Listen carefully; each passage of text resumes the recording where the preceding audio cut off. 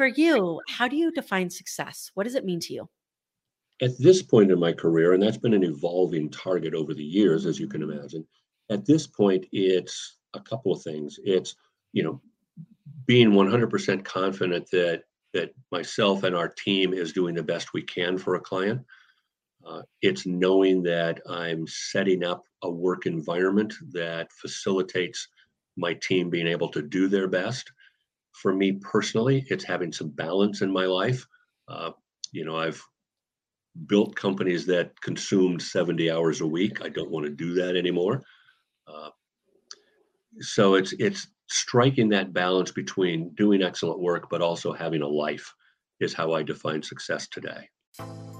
Welcome to the More Than Corporate podcast. I'm Amber Furman, recovering perfectionist and serial accomplisher. If you're anything like I used to be, you've been living your life thinking that if you accomplish enough stuff, you'll finally find the success you've always wanted. But what if it's not about accomplishing more stuff? What if it's about accomplishing the right stuff? I believe you don't find success, you create it by intentionally designing the life you want and having the courage to get out of your comfort zone to live your design. I went from doing what I was supposed to do to doing what I love to do, and now I get to help others do the same. Keep listening as I chat with inspiring people who make it their mission to live their best life every day and learn how you too can live the life you've always wanted.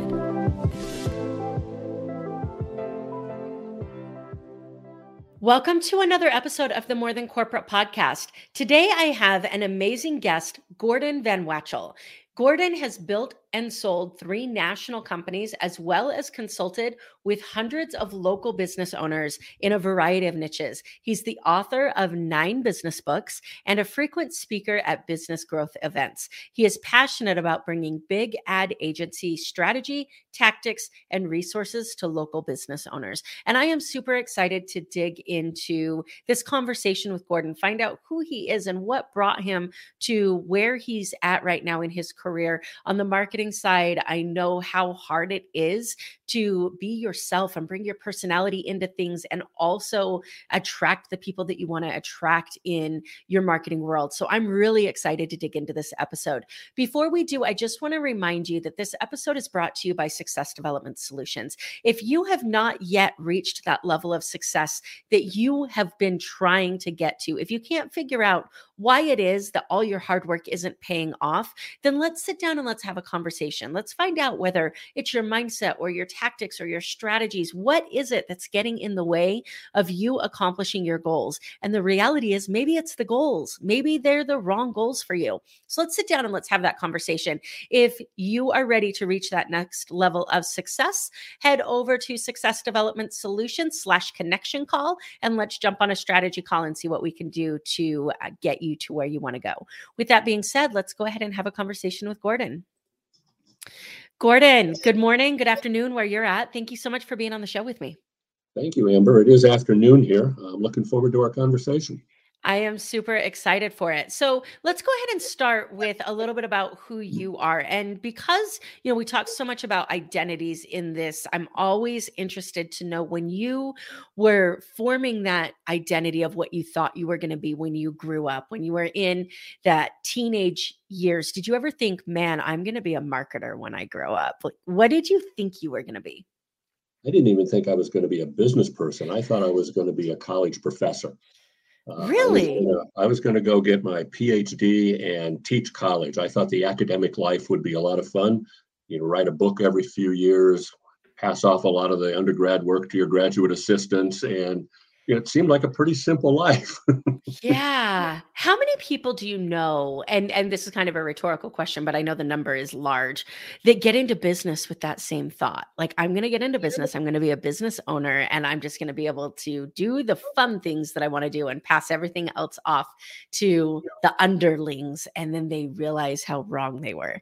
It's crazy. I think most people starting their first business come to that realization very quickly. Yeah. But that's a quick learning curve. You don't make that mistake twice. No, you really don't. Which isn't to say that you can't have a great time and hold on to that passion that first brought you into your business. Yeah, absolutely. It's something that I have struggled with in the past and finally found some harmony with, especially given the fact that I run so many different types of businesses. How do you stay engaged in what you're doing and also delegate at the same time? And that's a whole nother conversation, probably a whole course and lifetime of learning. But I just thought it was interesting that you said that about the college professor. And I thought, man, business owners think that all the time. Yes. So you obviously didn't become a college professor. You did become a teacher of sorts in the way that you teach people about marketing. What was that? Well, first of all, let's go way back. When did you realize that you weren't actually going to be a college professor? And what was that transition like for you? When I went to graduate school, uh, did okay as an undergrad, got into a big name graduate school, sat down with the head of the department and said, okay, I want to go through the 6 years, get my PhD and teach. And he looked at me, he said, I want you to understand that 50% of our PhDs from last year do not have jobs. And most of those that do are teaching at community colleges for very low wages. Oh, I said.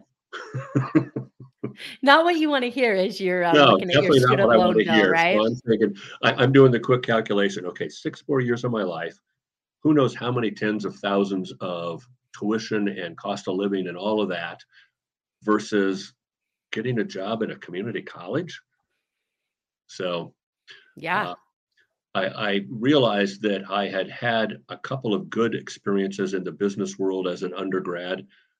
Had been an assistant manager in a restaurant while I was still in school and really enjoyed that.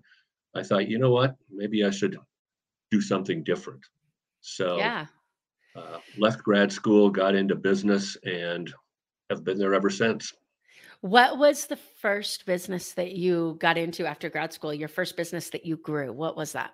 Well, the first business I grew actually came after a couple of years of working in corporate America. I did the usual thing. I better find a job. And, of course, my parents are on the sidelines with their very traditional values. Gordon, get a job. Gordon, you need the Yes. security, get a job. And So, a government one is better. oh, yeah, if you could even qualify for that. But yeah, my friends that want to work for the post office, they still talk about it. It's true. Uh, My mom was always like, government job, Amber, government job. so I took a corporate job, did very well for a couple of years, had the opportunity to report to one of the senior executives, much younger than I probably should have. The problem is I was somewhat arrogant, which is surprising considering how calm I am today. Uh, but I really upset some of the people that were a couple of levels above me in management. Ultimately, got fired and realized that I never want to work for corporate America again. And then started looking around, met a couple of guys. We launched a restaurant company, and that was my first entrepreneurial effort was the restaurant business. The restaurant business, I still believe that every single person should have to work in a restaurant at some point in time in their life. It's a belief that I have held for so long. I grew up in the restaurant industry. Yeah. It is so humbling when you think about what goes into running a restaurant, working in a restaurant. I Yep. mean, I was washing dishes when I was 9, so it definitely humbles you and makes you more patient and understanding. And what a business to jump into when you first start. Did you know what you were getting into? Well, I'd worked in food service. I mean, starting when I was 13. So, like you, I had some experience. You're in your mid 20s, you've got a boatload of energy, and it's an exciting life.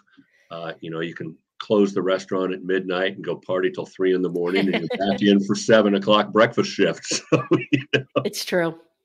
uh, It's true. but what I loved about that business, and I agree with you, I think everybody should do a stint in the restaurant industry. We looked at a restaurant as a manufacturing facility.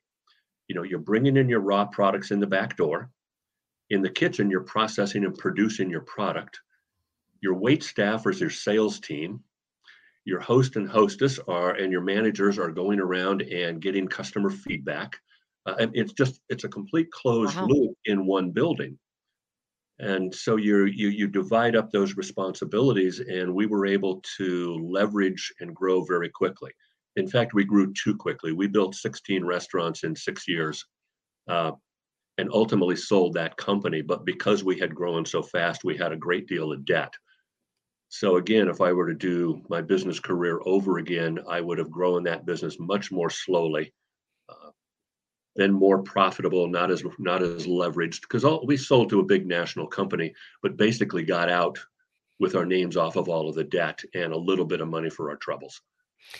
Yeah, I think that this is a really important rabbit hole to go down. And I think it ties directly into some of what we're going to talk about in a minute related to marketing. And that's how fast should you want to grow and how fast should you actually grow? Because I think as business owners, so many people out there are talking to us about scaling and setting yourself up to be able to be bigger, which I agree with. I agree that you should always set yourself up with the processes to scale. But knowing when the right time to scale is can prevent a lot of the heartache that you're talking about now. And the answer to those questions would dictate your marketing strategy, right? Well, yeah, there's certainly a correlation there. I think even a step further back is when you launch a business, and most business owners don't do this, what is it that you want to accomplish? Are you going to run this business for 5 years or 25 years? Do you really love this enough to stay in it that long? One of the things I'm noticing, because we also advise business owners on how to position their companies for sale. One of the things I'm noticing is a lot of young entrepreneurs, and by that I mean men and women under 35, they're looking at their startup ventures. Oh, maybe I'll do this for 3 years and then sell it or move on to the next idea. Very different than when I started my career. Yeah. We figured that we would build this company and ultimately sell it, which we did. We sold it faster than we had intended to, in part because we got a decent offer that got us out. But most of the time, I think that business owners need to spend a little time in reflection on what it is they really want to accomplish with this, and can they do so and still have some balance in their lives. Yes. And more as I've gotten further along in my career, that balance has become way too important to me. Yeah, I can definitely relate to that. And it's so interesting because it's not fair to say I'm transitioning out of the legal field. I'm growing other businesses other than the legal field. And people often ask me, what is it that is causing you to want to explore other options? And exactly what you just said, the lifestyle isn't worth it. The stress isn't worth it. So balancing how much you love something with your harmony of life is so important.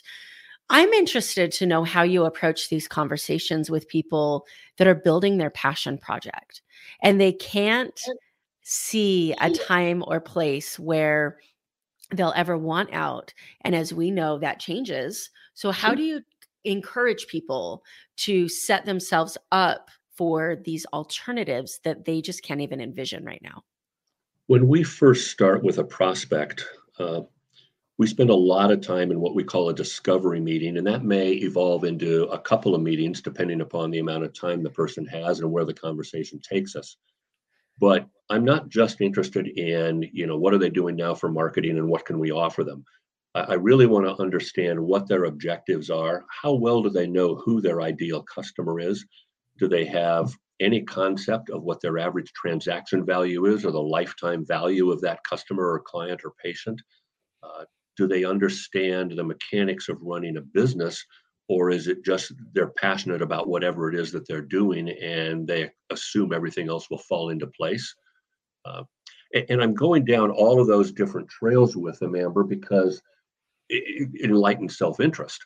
Uh, Yeah. if if I'm talking with someone who is really unrealistic in their expectations of what they can do or what their business can do or how quickly they're going to be able to do it, uh, I'm going to probably back away a little bit, or I'm going to suggest some things they start with.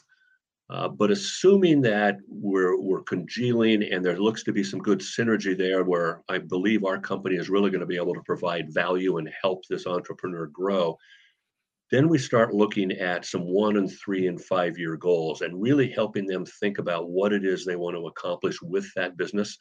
And, that could be a professional practice. It could be a restaurant. It could be, a roofing contract company. We still want to have that conversation and get them thinking about more than next month. Yeah. And then once we have those things somewhat defined, recognizing that it's a moving target when you get 5 years out, then we can start to back up and say, okay, here's where you're at today. Here's the budget that you have available for these things. If our goal is to get to here, here's some of the ways that we can do that. Where should we start? But it Yeah. becomes very much a partnership. And I think that's one reason why we've had clients that have been with us for so long. Uh, I started this company in 2003. We still have a client with us that started in 2007. Wow. And, others that are 6, 8, 9 years with us. So part of it is because from the beginning, we really focus on creating that partnership. Uh, I tell our people, particularly our sales team, that our marketing message is we want to be your in-house marketing department. We want to take care of everything for you related to marketing, but we also want to help you with what we call the inside reality, those operating systems, your personnel, how you do things in your company, because those are all of the things that contribute to whether or not you deserve the business that you're trying to go after. Yes, it's 100% true. And what I love about your approach so much is that by asking these questions and understanding the deeper reasons for what somebody is building and why they're building it and what they expect to get from it, you're opening their eyes a little bit to the underlying cause that is the force of them wanting to start this business that is like this means of a business, right?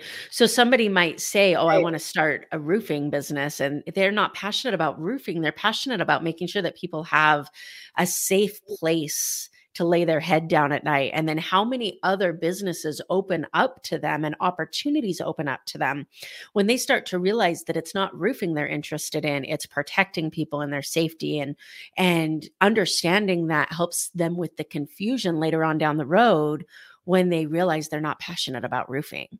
Yeah. I love that so much. Good insight.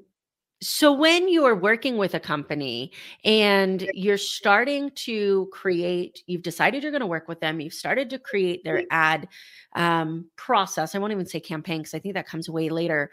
You talk about this big ad strategy or this big ad agency style and bringing that to smaller businesses. What do you mean by that? What do you define as this big ad strategy or big ad agency marketing? Yeah, great question. Uh, when I started Alchemy, it was specifically because I recognized that local businesses need the kind of services that the big ad agencies provide, but they needed accountability. They didn't need it all at once, and they needed to understand what they were getting. And oftentimes, when you're working with a large ad agency, you stroke a $12 or $15,000 check, and you hope that something good comes from it. Uh, so we take some of those same strategies and apply them to a local business in the proper order based on where the business is at when we start with them and where the owner wants to go. Now, you got to remember back in 2003, or maybe you don't remember, you're a lot younger than I am, Amber. I But definitely remember 2003, but thank you for the compliment. in 2003, we were doing things like setting up phone rooms and bothering people at home. Well, that's illegal now. We were doing fax blasting. Well, that's illegal now. YouTube didn't exist. Facebook didn't exist. Google existed, but no one knew about it. If you were online at all, it was dial up, which was worthless. So Yes. it wasn't really until about 2007 that we started transitioning a lot of our work to the internet, started building websites, started doing search engine optimization, which was really easy in those days. Uh, I like to say that our company has grown up with the internet. But if I sit down with a business owner today, I mean, there's 50 marketing channels that are all valid in today's marketplace.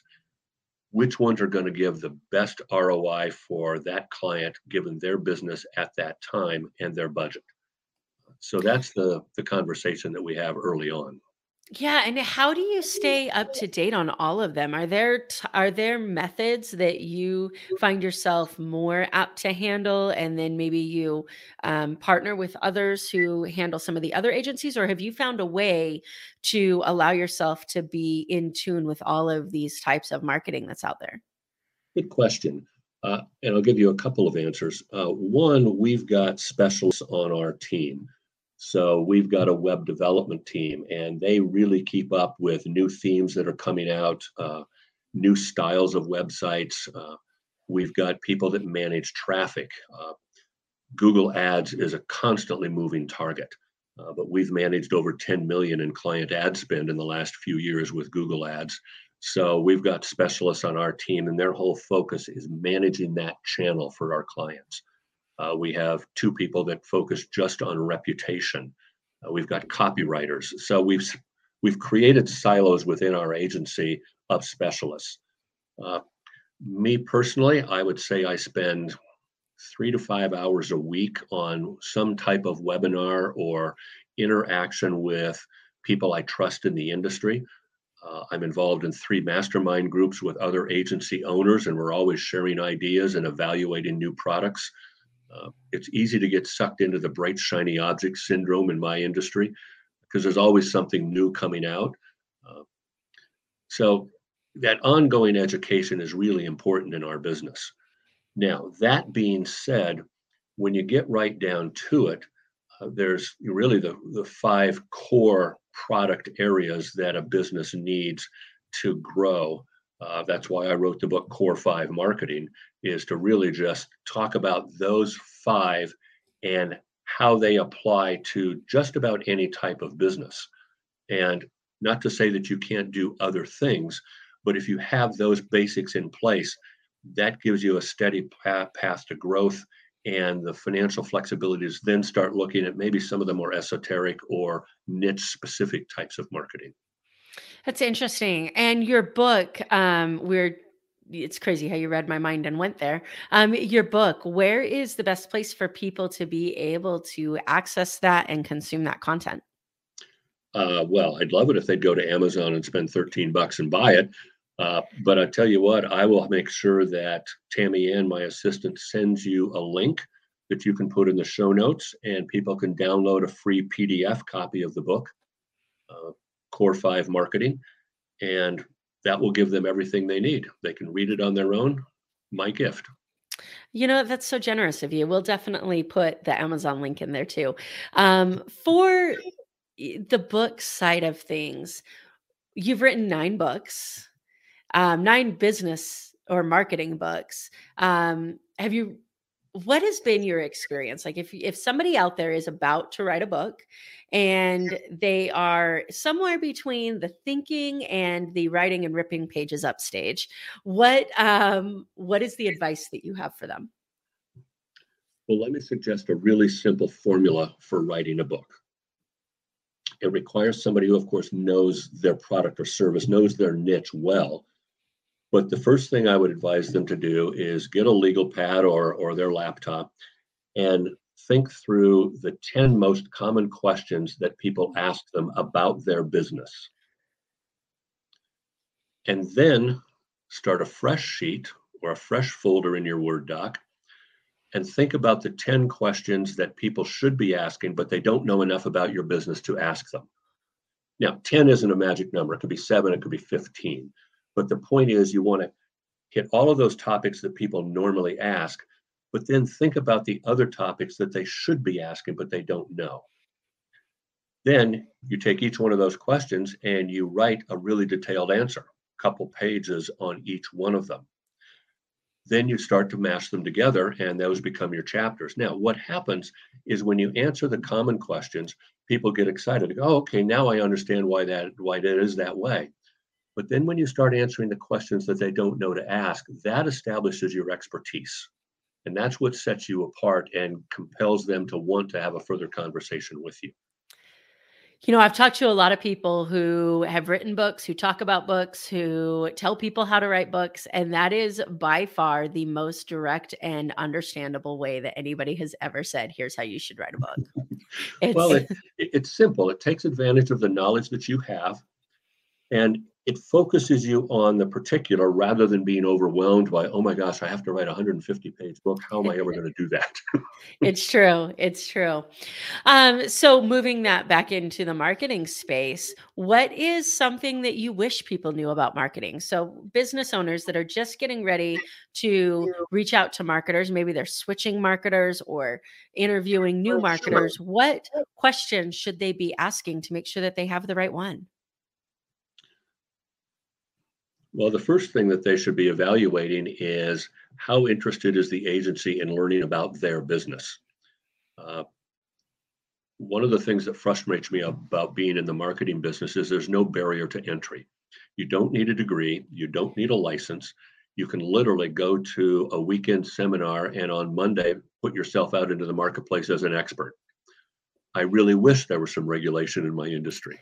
Uh, but if I'm a business owner and I'm interviewing agencies, who's really asking me insightful questions? Who's trying to get to know my business, me, my objectives, my priorities? Or are they automatically prescribing something? Uh, are they automatically trying to sell me one of their off the shelf systems that they offer to every business, regardless of what niche they're in? Second, uh, I would want to have a pretty good idea as a business owner of what I felt comfortable spending and see how the agency would take that budget and organize it. And you want to be honest with the agency. If somebody comes to me and says I have a $300 budget, I'm going to tell them to go hire a high school kid to do social Mm, media because that level of branding is about all you can afford right now. yeah. So, but if you've got $1,000 a month to spend, just tell the agency, "Hey, I have $1,000. Here's where I'm at. In 6 months, maybe we'll have 1,500, but right now I have $1,000. Can you help me?" And again, you go through that process. Uh, the other thing that business owners don't realize is well, maybe they do. They're just overwhelmed with all of the marketing options. So another way to answer your question is, what are the basics that someone needs to launch their business, or if they've been in business a little while, to make sure they have in place before they start worrying about more sophisticated marketing? And you know, the suggestion that we make, and we've actually trademarked it as one of our products, we call it Digital Jumpstart. It's a basic website.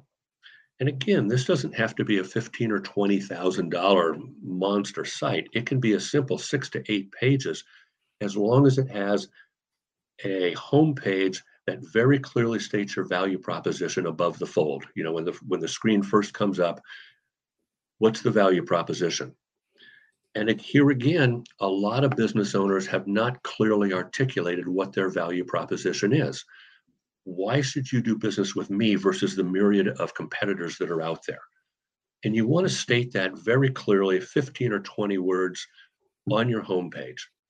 The other thing we like to see on the homepage is a short video with the owner looking right into the camera, 60, no more than 75 seconds of, hey, my name is Gordon. I started Alchemy Consulting for this reason. Really glad that you're here. Notice there's a couple of things on our page. Look forward to the opportunity to talk with you. Very simple. The reason that's so important is two things. The average person spends 9 to 12 seconds looking at a website before they bounce. So if Wow. there's nothing compelling there, they're going to bounce. Well, if you've got a compelling value proposition, that catches their attention. If you've got a video, statistically, over 80% of people would rather watch a video than read copy. Yeah. So they're I going to could watch see the that. video. That keeps them on the page a little longer. And if your video invites them to take the next step on your page, they're going to do it. So the home page is really important to have those things and your phone number prominent up in the header. So if somebody is looking to get a hold of you, they can find your number easily. The second most important page on that website is the About Us page. People don't realize that the About Us page is, for many cases, the second most visited page on the website, even more than your products or services.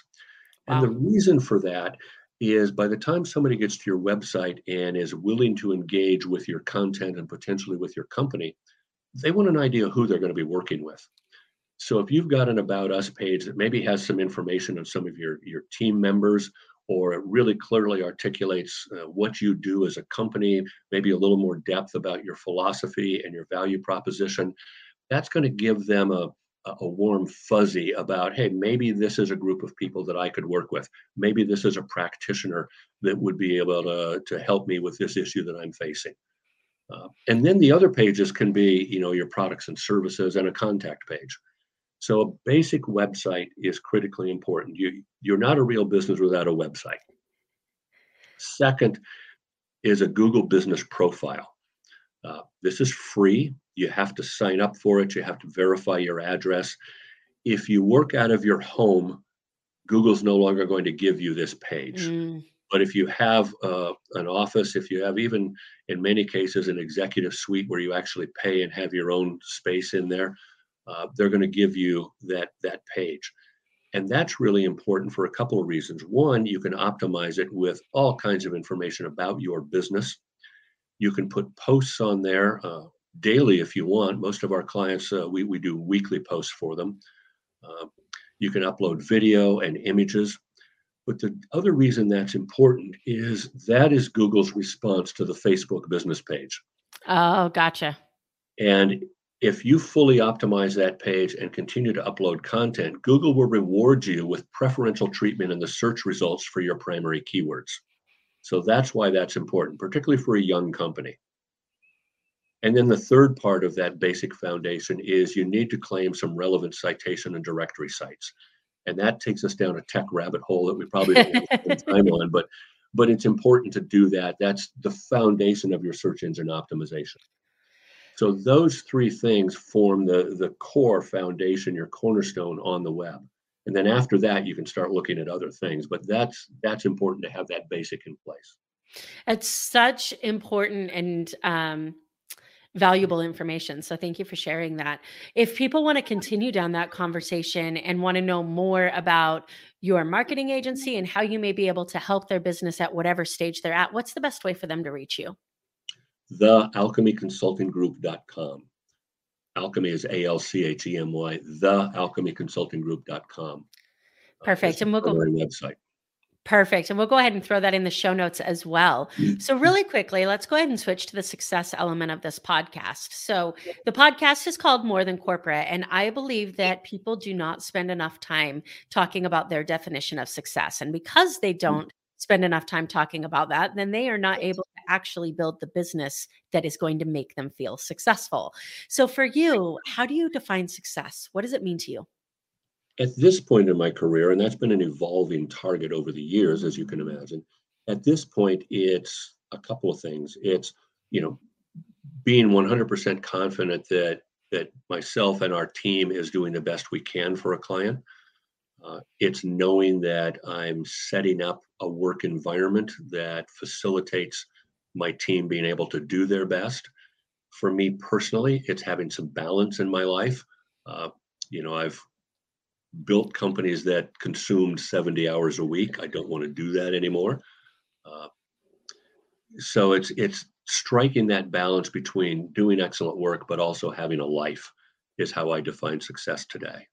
I love that. And as you work towards that definition, which, as you mentioned before, is ever moving, which I think is even more important, is to constantly check in with that definition. Yeah. But as you work towards that definition, how do you check in with yourself to make sure that you're still working within that foundation? I look at my calendar. How overbooked am I? And are all of these things necessary? This last 2 years, I've really started delegating a lot more of the major responsibilities to a couple of my key people. And have told them this is why I'm doing it. I mean, they're in their 30s. They've got the energy that we all had in our 30s, but they don't have the experience or the knowledge yet. So, I'm working with them to help them grow into that role where they can really assume a lot more leadership in the company. not to say that I'm about to retire or sell or anything like that, but I would like to work fewer hours a week. Uh, I'd like to do some other things. I have worked with a couple of NGOs, non-government organizations, building micro enterprise in different parts of the world. I'd like to spend a little more time doing that. Wow. I get a lot of satisfaction with that. That's I've when you get north of 50, Amber, you start thinking about your legacy more than you think about next week. Uh, Yeah, I can imagine that. For me, it's a little bit sooner than that. And it comes up quick. My dad passed away when I was 19, and well, I was 18, about to be 19, and he passed away at 42. And I remember at 18, when somebody's 42, you think they're ancient. And then you turn 39 and you realize like 42 is nothing. And so for me, it's been the last few years that legacy conversation has been coming in, because it's impossible for me not to think every day that if I was my dad, I'd have 3 more years to make that legacy. yeah, And it's it's crazy sobering thought. how, oh, it's crazy. So the legacy for you, is that business? Is it personal? Is it everything? Like, what type of legacy do you want to leave? Well, I think it's a combination of things. Certainly I want to make sure that the business impression I have with our clients and our team is a positive one. That you know we all visualize. Well, I don't say we all do. Many of us visualize our memorial service. It'd be nice if a couple of those people stood up and said nice things. Uh, but beyond that, it's what little ripple uh, have I left? And most of, I think, the positive ripples are going to be the things I've done in the two-thirds world to, build sustainable economies in villages in different parts of Africa and Central Asia. I'm doing a lot of work in the Middle East now. Wow. Those impacting those lives uh, is, you know, I've been given some business acumen, and to be able to take that and apply it to people that haven't had that opportunity and help them reach that level of understanding where they're self-sustaining and their village is self-sustaining, and now they have a school, and in some cases we've been able to create a medical clinic. So that kind of work, uh, I think that will be my legacy. Yeah, that's super interesting and powerful. How did you get into that? What was the moment that you started working in that space? In the mid 90s, I was invited to go to a conference in Kazakhstan. I had never heard of Kazakhstan, uh, but decided I would go. Just not sure why, but I just had that inner voice that sometimes we're smart enough to listen to that said, "Gordon, you need Yes. to go do this." Uh, and I met some people that really had an impact on me just because of the way they lived. People from the West who were living in Central Asia at that time, and this was 2 years after the fall of communism, after the Berlin Wall came down. Uh, Even in a capital city like Almaty, the shelves in the stores were bare. It was winter and there was no heat in a lot of the buildings. The trade between the former republics of the Soviet Union was now governed by local leadership, and a lot of times those leaders didn't like each other. So, the hydroelectric power from one country would be cut off to the other country because the president there was mad at the president here, and uh, there were a lot of problems. And to meet these people and see how they lived, and many times just lived by faith. That had an impact on me, and I wanted to do something that would help. So, we started working on some micro enterprise plans, and I kept going back. I was back and forth 3, 4 times a year developing these, and then we took that concept to other countries, and then into Africa, and now we're working in Central Asia and the Far East. Wow, Or I love the that Middle so East. much. I love that so much. I have a cousin up in Canada who rewarded her kids like that, and I thought it was really cool to see. Like, her and her kids saved up for a period of time, and she taught them business stuff. So they had their lemonade stand and they had all this stuff that they saved money on. And then she said, okay, so some of that money you're going to give back. And they ended up building a school in Oh, cool. a third world country. I can't remember. It was an African country. I don't remember which one. And I just thought, what a cool lesson to teach people. We are so sheltered in this country. Yes. I mentioned I'm an attorney. I'm an immigration attorney, and every single time I talk to my clients, I am reminded just how lucky I am that I happen to be born here.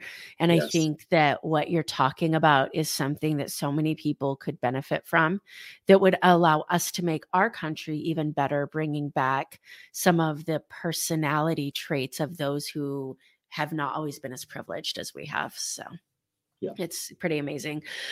So what does the future look like for you? What are you looking forward to, both business and legacy or professional wise? Are there any things that are coming up that you are super excited to share? Our business continues to grow, and that's just organic growth. I think the things that I'm excited about for this year, uh, I've been developing. I mentioned I've been developing a couple of leaders in our company for 2 years in one case, 18 months in another. Uh, they're going to have the opportunity this year to take over some of those things because I've booked 3 international trips and I'm not taking my laptop. Oh my gosh. I have anxiety just thinking about that, and good for Well, you. I do too, Amber, trust me. And I will I have my mean, phone. I am I, reachable. I just switched from the PC to the Mac world. And part of the reason that I switched was because I saw the integration, and then I switched and I was like, oh my God, I can't get away.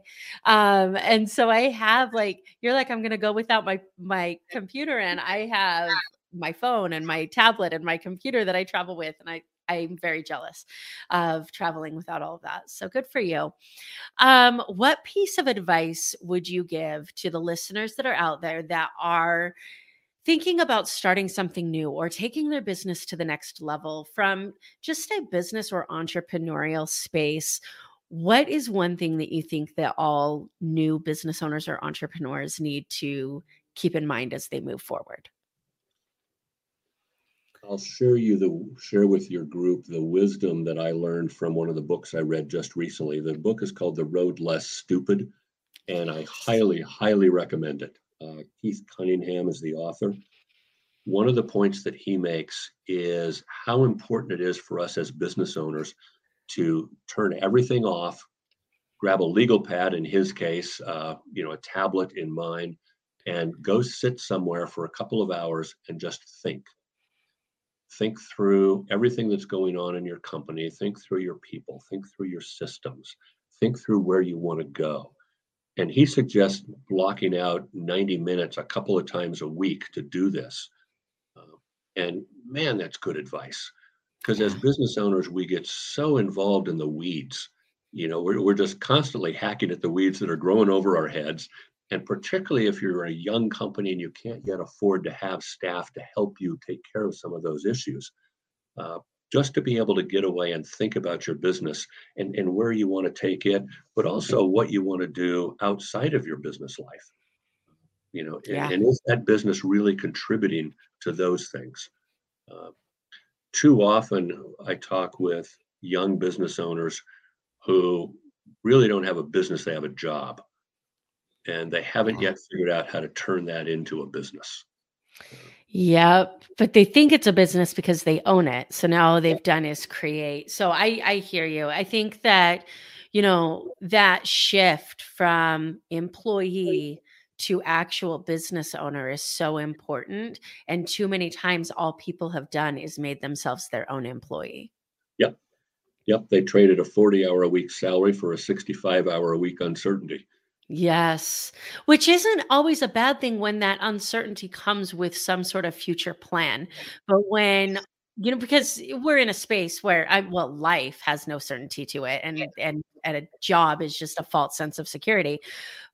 But you have to make sure that what you're moving to is managed to provide more security than what you're leaving. So Yeah. I definitely think that advice is very well given. Before we wrap up, I would love to do a quick random round with you. Are you okay with that? I'm not sure what a random round is, but let's go for it. All right, perfect. If you could have any job other than what you are doing now, what do you think would be fun to attempt? Being president. I like it. I mean, I don't know that I would ever want that type of stress and responsibility, but good for you. I don't know that I would either, but and I've looked at the last 20 years and thought I could do at least that well. I'll tell you what, it's getting harder and harder by the day. Yeah. I'm with you there. If you could time travel, where would you go and why? Oh boy, where to start with that one? I read a lot, at least a couple of books a month, and my undergraduate degree is in history. So a lot of times I like to read history.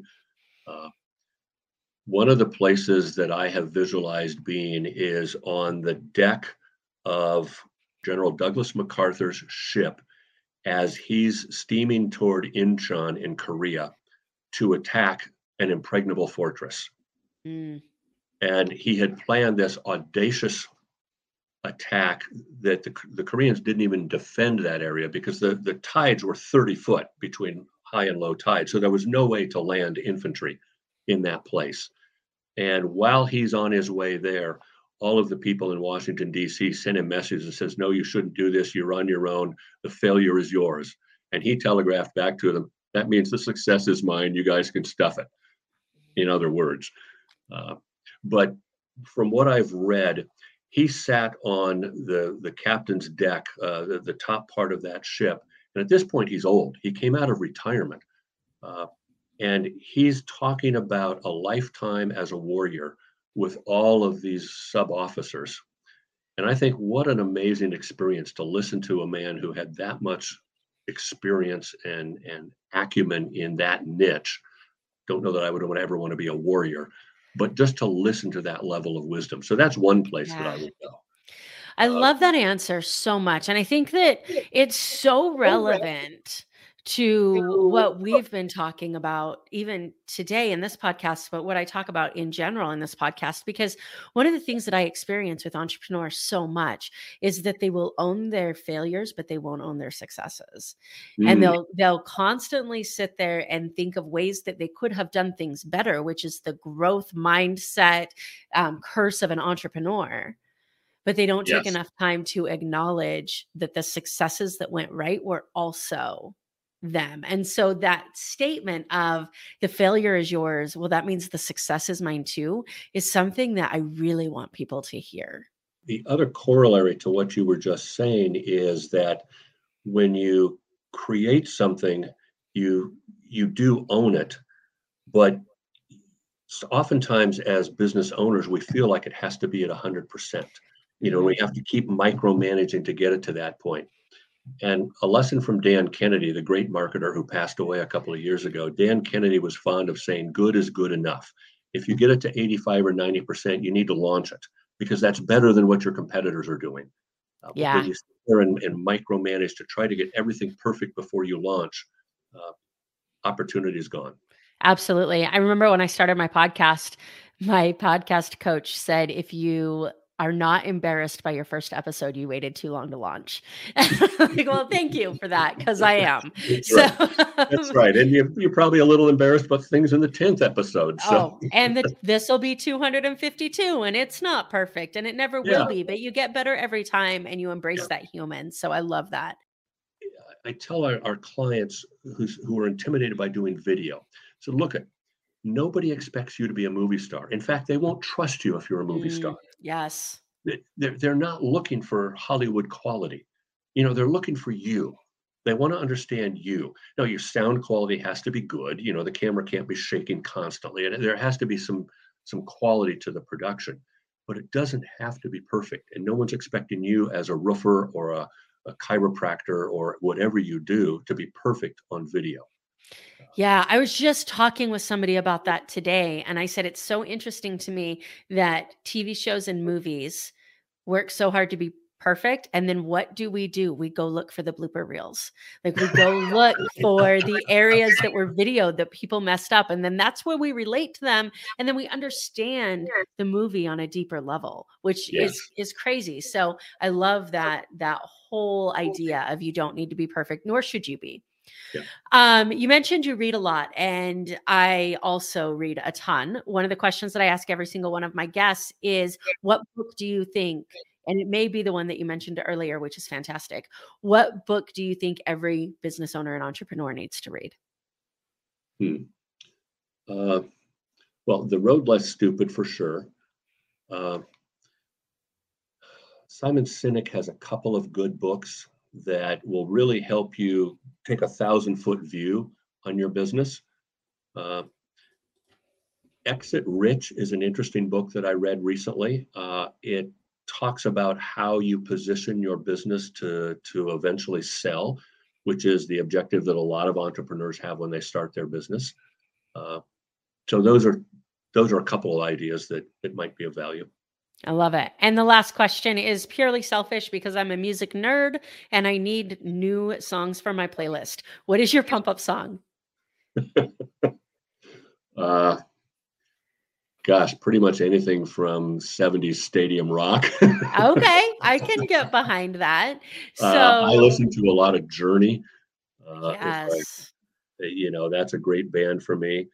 Recent bands, bands in the last 10 or 12 years, I actually like Keane. I think a lot of their music it sounds nice to me, and it's the kind of thing I can have on in the background when I'm not doing really highly focused work. And enjoy it. But I live 20 minutes from the ocean, so sometimes there's those Beach Boys moods where you just got to put on something old like that. Yeah, or just listen to the ocean, man. I mentioned to you that I grew up in Idaho and went to school in Michigan, so I grew up as far away from ocean as possible. And so far away from the ocean that I actually thought I had seen it because I had been to Lake Michigan. Yeah. So and not really. So if you're listening to that and you're like, Amber, that's stupid. I didn't think I saw the ocean. I just didn't see a reason to go see the ocean because I thought it was the same as the Great Lakes.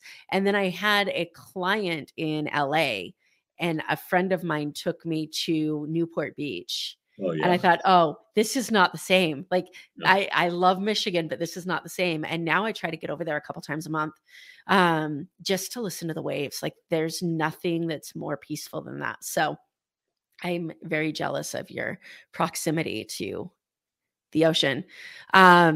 It has been absolutely amazing having you on. I think that there's so many great things that have come through this podcast, both in the marketing world, in the business world, and then in just your growth and success and being human. So I greatly appreciate you going down those rabbit holes with us. And one more time, if people want to continue the conversation with you, what's the best place for them to reach you? thealchemyconsultinggroup.com. Perfect. And again, if you're listening to this, it'll be in the show notes. If you're watching this, it'll be in the comments to the YouTube channel or the Facebook page. Thank you guys so much, and we'll catch you on the next show. Thank you so much for listening to this episode of the More Than Corporate podcast. If anything that was said during this episode resonated with you or provided value in any way, it would mean the world to me if you would head over to iTunes and leave a rating and review for the More Than Corporate podcast. Thank you so much for taking the time to do that. I'm really looking forward to connecting with you. If you'd also like to connect, I've created a Facebook group that is full of amazing people who also make it their mission to live their best life every single day. If that sounds like something that you're interested in, the name of that Facebook group is Success Center. Head over there, request to join, and I look forward to connecting with you soon.